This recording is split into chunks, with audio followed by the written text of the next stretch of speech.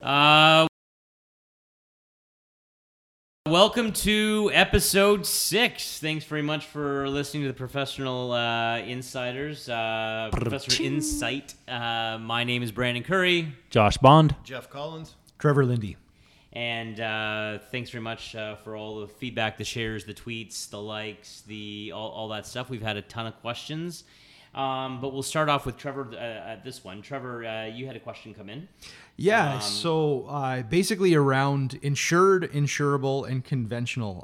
So when you walk into your bank now... Just mortgages. Just Mortgage. Yes, mortgages, 100% mortgage related. A couple of years ago when government started making some changes, we used to have simply insured mortgages, so putting down less than 20%. And if you're putting down 20% or more, you had a conventional mortgage. A couple of years ago, government makes some changes, and now we've got insured, insurable, and conventional mortgages. So where this can impact you is depending on what type of property we're talking about. So a principal residence, a secondary home, those, in an instance where you're putting down 20%, they are insurable in those cases, but a rental property, single unit rental property, is uninsurable. So does that mean like a 2-unit? So with multifamily homes, lenders do have the ability to insure. I guess where I can kind of go from this is talking or specifying what it means to be insurable. So balance sheet lenders, banks, credit unions, they have the ability to lend money based on the money they have on deposit. Whereas we've got a lot of monoline lenders out there in the country, MCAP, First National, to name a couple. And the way that they have the ability to secure money is by insuring or securitizing their book of business. So having an insurable mortgage, meaning qualifying based on standard terms that have been set forward by the government, it is now they are able to go and have that bulk insured on the back end. So now... just to clarify too, there's different rates, yes. Mortgage rates. So you want to touch on that because I've been that's confusing. Yeah. So I've noticed I say "so" a lot in these episodes. I'm going to try and stop that. Anyways. So exactly, 100%. To start, the best mortgage rate that you're going to get is by putting down less than 20% on a house. An insured mortgage is going to be the very best. The reason that is the best rate is from a cost perspective for the banks, credit unions, and monoline lenders is the default insurers, CMHC, Canada Guarantee, and Genworth are protecting their book of business for them. It's a client-paid insurance premium, so that's where you're going to get the very best rate. So I find that interesting, actually. You put down less and you get a better borrowing rate. For the most part. So you almost get punished if you have lots of money put down. Well, that being said, though, the second best mortgage rate that you can get is if you're putting down 35% or more. The reason behind that is an insurable mortgage for a lender is they pay premiums based on the loan to value. Just like yourself, when you're putting down 5% on the house, your highest premium is going to be at 5%. Then you put down 10%, it's going to be a little bit lower, 15%, 20%, and so on. So there we go. Well, that's interesting because for years and years, I've told clients the magic number is 20% down to buy, and really it's 35%, right? You know what? It used to be the case. 20%, absolutely, because of the cost that you're saving. It was worthwhile. We had the exact same interest rate. So because you had no mortgage insurance when you were 20%. When you were 20%. That was CMHC, but CMHC still took the risk off of the bank, where that got legislated out that anything that's over 20%, they're basically saying, no, financial institutions, you have to be on the hook for those mortgages now. So technically CMHC is only one of the insurers, right? Most people know CMHC because they are the Crown Corporation. Correct. But we do have two independent or two private default insurer companies in Canada. Premiums are all the same, doesn't matter which one you go to. So if you put down 20% versus 35%, you'll have a better rate at 35% Correct. than 20%? Correct. Can you give us Trev, just a loose example of just say on a $300,000 property, if I'm putting 20% down, versus like versus 5% versus 35. 5%. Yeah, so And maybe let me. 50% if you can. Why don't I pull up a rate sheet? I'll pull up a rate sheet, be able to take a quick look at that, and give you guys an idea. Bear with me for just one minute. perfect. Here we Yeah, go. my, Okay, perfect. my Awesome. intention is not to put you on the spot. Yeah, but no, just no, to- no, absolutely. So just to give you an idea here, going to my trusty friends over at MCAP, I really like doing a lot of business with them. But to give you an idea, if we are talking an insured 5-year fixed right now, so a lot of people. What's the date there, Trev? Say The date on this one is May 3rd, 12:01 a.m. that Okay. they came into effect. Okay. So that being said, the standard fixed they're offering is 3.64%. So this is with 5% down? Less than 20%. Less- So less than whether 20%. whether you do 15, 10, doesn't matter. As soon as you put 20% down, their insurable purchase or transfer rate that they're offering right now is 3.89%. Okay, they do have another product, lower rates, so on, and But anyways, now all of a sudden you put down 35% down, so you're 65% loan to value. They're actually offering 3.64% as well. Basically, the interest rates that they're offering are almost, well, in this case, they're identical between an insured or an insurable at that loan to value. Yeah, and here's the funny thing. So that's if you're purchasing, but if I'm refinancing and I have a ton of equity in the home, that doesn't count as my 35%. If I've got No. more, right? So a So refinance refi right is now, completely different than we're talking purchasing. yes, purchases and transfers. So a refinance is an uninsurable transaction. A rental property is an uninsurable transaction. And as an example with MCAP, because I'm staring at the rate sheet right now, you'd be looking at 4.09% for a uninsurable purchase, Regardless of what you put down. regardless of what you put down. Yes. In theory, you're putting down And 20% what's a more in transfer? those. What's a transfer for all those that are listening? A transfer would be I have my mortgage over at Institution A and I'm shopping it around. I'm trying to get myself a better rate. I'm not looking for any new money. I have not refinanced my mortgage at any point, and I look at transferring it over to a new lender. I would be entitled to either their insurable transfer rates or their insured transfer rates. Cool. So Okay. hopefully that clarifies that or Mortgages answers are those changing, questions. so you better talk to an expert. Absolutely. Talk to a broker. Absolutely. Speak to a And you know what? The benefit of talking to a broker versus talking to a bank is we know. We could do a whole podcast. Well, on that I alone. absolutely. Just touching on the fact that, when you're dealing with the bank or the credit union, they're not really looking at things in the same perspective as a broker strategically to essentially put you in a good financial position for years to come. So, contact your broker. 100%. Okay. And then there was there was a question about we got into what was sparked it was because you got me back. Nice. So back in as we know, back in 1968, RFK got assassinated, and that's what sparked this conversation. So basically, then they Robert F. Kennedy got assassinated, and JFK so was a bit before. back in May of 1968. So, anyways, what stopped it is because then there was an article published that if JFK and RFK were alive today, they would be true multi-billionaires, basically that is what this person turned around and said, how is that even possible? They made a Trump reference. I'm like, no, they'd actually be actual billionaires. And, where do they get their money from? And I just So basically not paper billionaires. yeah, not paper billionaires, actual billionaires. And I said, well, it's funny that you said that. I go, do you know where Joe Kennedy, the father, actually, got all of his money from? And it was bootlegging, essentially, is where he got his initial money. Prohibition? Before Prohibition, he actually had the rights to Gordon's Gin, actually. Well, you got enough booze back there I to do. bootleg, so let's just start doing that. Basically is where he had the rights, and then he, back in those days, pre-prohibition, then he made his money in the stock market pre-1929. It was before there was anything such as insider trading, and ironically, he got some tips, and then he sold before the market crash of 1929, and ironically then got appointed head of the SEC when it was formed in 1934. So since then, the family really hasn't done anything besides politics. They haven't really done anything like started any major corporations or anything of that nature that would justify their wealth. Robert was a legal beagle, though, wasn't he? Oh yeah, Robert was. Yeah, he was the attorney general. But I mean, they all had great positions in government, but nothing that people would be like, oh yeah, they're definitely going to be billionaires. Same with the Rockefellers. They really they've held assets, but they've got an inheritance tax in the United States.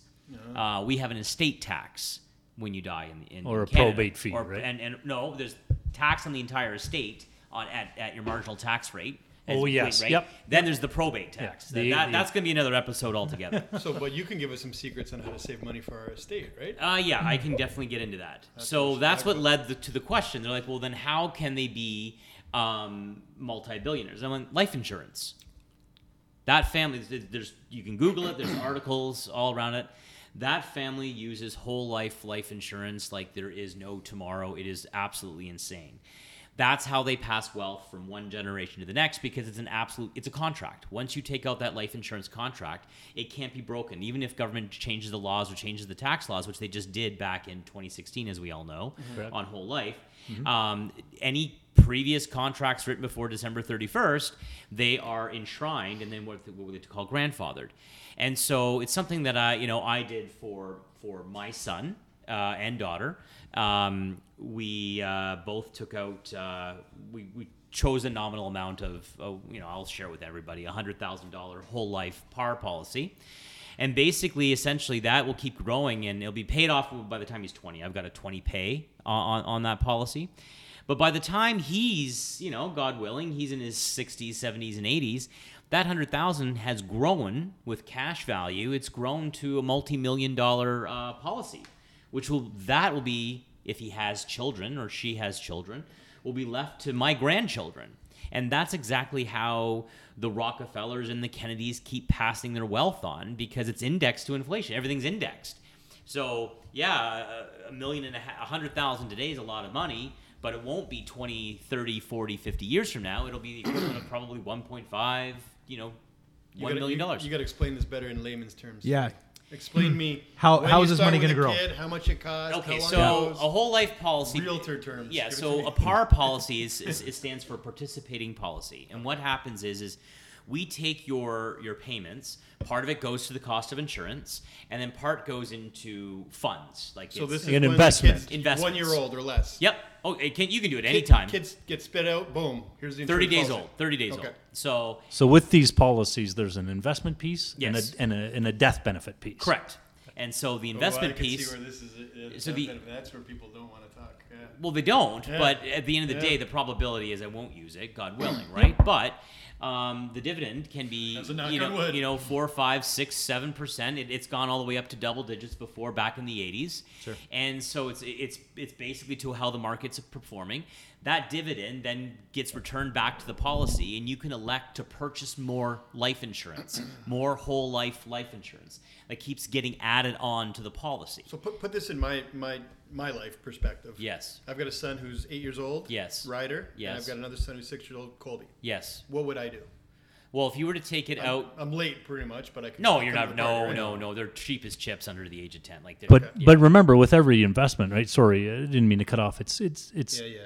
time. I compounding. kind of did. It's time in the market, not Right. timing the market, right? That's So the right. longer you've That's a good way to put got your policy, the more beneficial it would be, or the earlier it is, right? That's right. Yeah. So it's obviously right. So I mean, Braxton being 3 months old and me taking it out on him, same when I did with Hartley. Time in the market and compounding, it just keeps buying and buying and buying and buying and buying, is obviously going to be worth more than Colby's when he starts at 8. What's the difference of a price of a term for a 30-day-old child versus an 8-year-old child? Very little. Well, Very little. how Assuming much is little, though? like for example, I would have I've got a 20 pay $100,000 policy on Braxton, and it's $144 a month for the next 20 years, and then it's fully paid. I never paid another dime, and I just give it to my son, and that's it. I gift Can it. you prepay this stuff at all? Oh yeah, you can prepay everything. You can do limited pay. There's tons of different options. $5,000 down a year, whatever, until you're paid up. Yeah, you can basically overpay it'd the be policy. $144 a month times 20 years. Yep, times 12. And that's the cost. And then Does and it go up yearly with inflation? Nope, at all, or no. you That's locked the in? whole point of par. So the a whole sooner you life. do it, Yeah. So he would be maybe $200 a month, something like that. But I'd have to run the numbers. again, and I don't know if this is with a corporate a slant to it, but you have to watch out for an MTAR line, which is That's probably only with another. that's only with universal life Okay. policies. You do have to worry about the MTAR line. Okay. okay, realtor talk again. What's an MTAR? So, Yeah, that's what I mean. It's a whole other problem. Yeah, so basically that's what changed in the Podcast last week 12. Yeah, that's what changed in the last in the last 2016 tax changes is that the line where money's sitting in the policy. This is in very basic layman's terms, so if anyone's listening that's an accountant, just please forgive me. The MTAR line was how much cash can sit in there tax-free, and then once you went over that line of growth, then CRA would start taxing that universal life policy. Okay. The growth. But that got lowered back in 2016. I don't have a universal life policy. I just have a whole life participating policy on my children. I just pay fixed rates, and then I'm done. It's done. So basically, 20 years you're planning. 20 years, I'm done. So if they're 8 years old, is it till they're 28, or is it 8 years old till they're 20? No, 28 till they're 28. So you can 20 do years of you can do a pay. 10 pay. Okay, you so can that just do costs more, basically. Yeah, that's right. It's basically just taking a lifetime of what would be normally that policy probably would be like $50 or $60 Yep. a month till the day they die, and you're just compressing it all into 20 years, right? Is this a tax write-off? It is not. Oh, okay. It cannot. I was thinking the exact same But- thing. That's But a I realtor think- question too. But But I it's- think if you buy through a corporate held, you can defer your taxes on the growth, right? Depend on the growth within the Yes. policy. So that is where if it's held within a corp, because corps don't qualify for tax-free savings accounts. So we have a lot of corporations using universal life policies within their corporations as a savings vehicle. That is 100% correct, Josh. But it is not a tax write-off, because Correct. the only way that life insurance is a tax write-off is if it's used as a beneficiary to get money, like for a bank. Like if you're using it to buy a multi-million-dollar home, like if you're buying lots of land for building and the bank wants life insurance on it to insure it, and the bank becomes an irrevocable beneficiary, and that's because you need that to get financing, then that life insurance is a tax write-off. Because you're forced to, Because essentially. you're forced to do it due to financing. Okay, let's get back on track here then. So I got a kid who's 6, a kid who's 8, and I do the 20 years of purchases for that. Yeah. How do they get the money in the future with estate planning? The minute that you're done as Yeah. the father, assuming you live that long and that kind of stuff, right? I mean, you then just assign ownership to the child. Okay. But now the policy, if I understand correct, the policy that you are buying on your children is really intended for your grandchildren. It's for your grandchildren. It's to pass wealth on to the next generation. Okay, elaborate on that then. Well, because the death benefit is on Braxton, my son. So Okay. when Braxton dies, that's when the benefit So say he dies 80 years old in the future. It goes he's to got his a beneficiaries. child who's 55 years old at that time. right, they get the benefit. So let's sum this all up from a financial point of view. Uh-huh. You got $150 a month Today's for 20 years. Today's dollars, yeah. 20 years. Yep. So at the end of that, how much money is that approximately? It'd be 20. Oh 20 yeah, times 12 4 no times 150. 400. I did the math. You want to do that, Josh? yeah, Quickly? I'll run it. So 144 times 12 times 20. So Wasn't it 35? I thought No. we were talking about it. 35,000 that you put out of your Oh pocket. yeah, I think it's like 35. 34,560. Yeah, so the I've cost paid of this policy basically is $35,000 out of pocket my money. Yeah. for each child, right? Uh huh. Each child. So they turn, say in my case, 28 years old. Uh-huh. My son's, I've paid out $35,000. That's correct. And the I'm- death benefit will always be $100,000. So that stays in there forever, basically. Ever. And he doesn't That- make any more payments on that. Uh-uh. But does it still accumulate wealth? Uh-huh. So it's basically a That's savings. right. Is it kind of like a dividend that grows? That's right. It's a dividend. And this right now, our dividend right now is So 6.25%. when do they get that money? So there's two ways that he can access that cash. When he's alive, Yep. he can borrow against the policy. He can walk right into a bank, show them the life insurance is fully paid up, and the bank will lend against that policy. That's one way. Two, he can call up Sun Life and go, hey, I want to borrow that $100,000 of cash that's sitting there.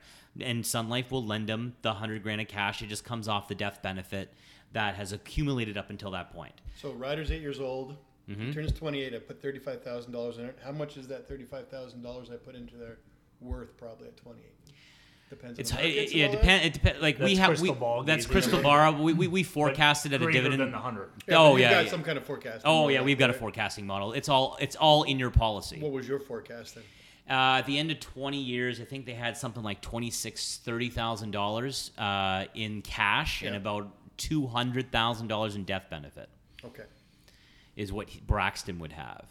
And then, so he then, at the age of 20, 25, going to school, he could borrow that 26 grand to go to school. He could wants to buy a house. He can borrow that $26,000, $30,000 to put down on a home. And if I understand it correctly, they're never really forced to repay that. No, because it as comes long off as they're paying fair market interest on it. That's right, on the correct. borrowed It's money. fair market interest on that and just comes off the death benefit. Yep. But Once they pass away. Once they pass away, which at that time, but the dividends keep paying and they just keep accumulating. So, it's So totally you're fine. saying 8 years old, I started doing it. It's 28 years old. I put in 35,000. It's worth maybe $100,000 at that point, or what are you saying after 20 years? The death benefit? No, the other part of the Oh, it just stays at 35. Yeah, your cash? Yeah. Yeah, your cash just stays in there and just keeps growing and growing and growing So and does growing. Sun Life kind of invest that at Yeah, all? that's right. Okay. That's the dividend. So Yep. what would a forecast of $35,000 invested at that point be at? I would have to have numbers in front of me because If I can actually open the email that had it attached, just yeah, you mind? Because I'm trying. Yeah.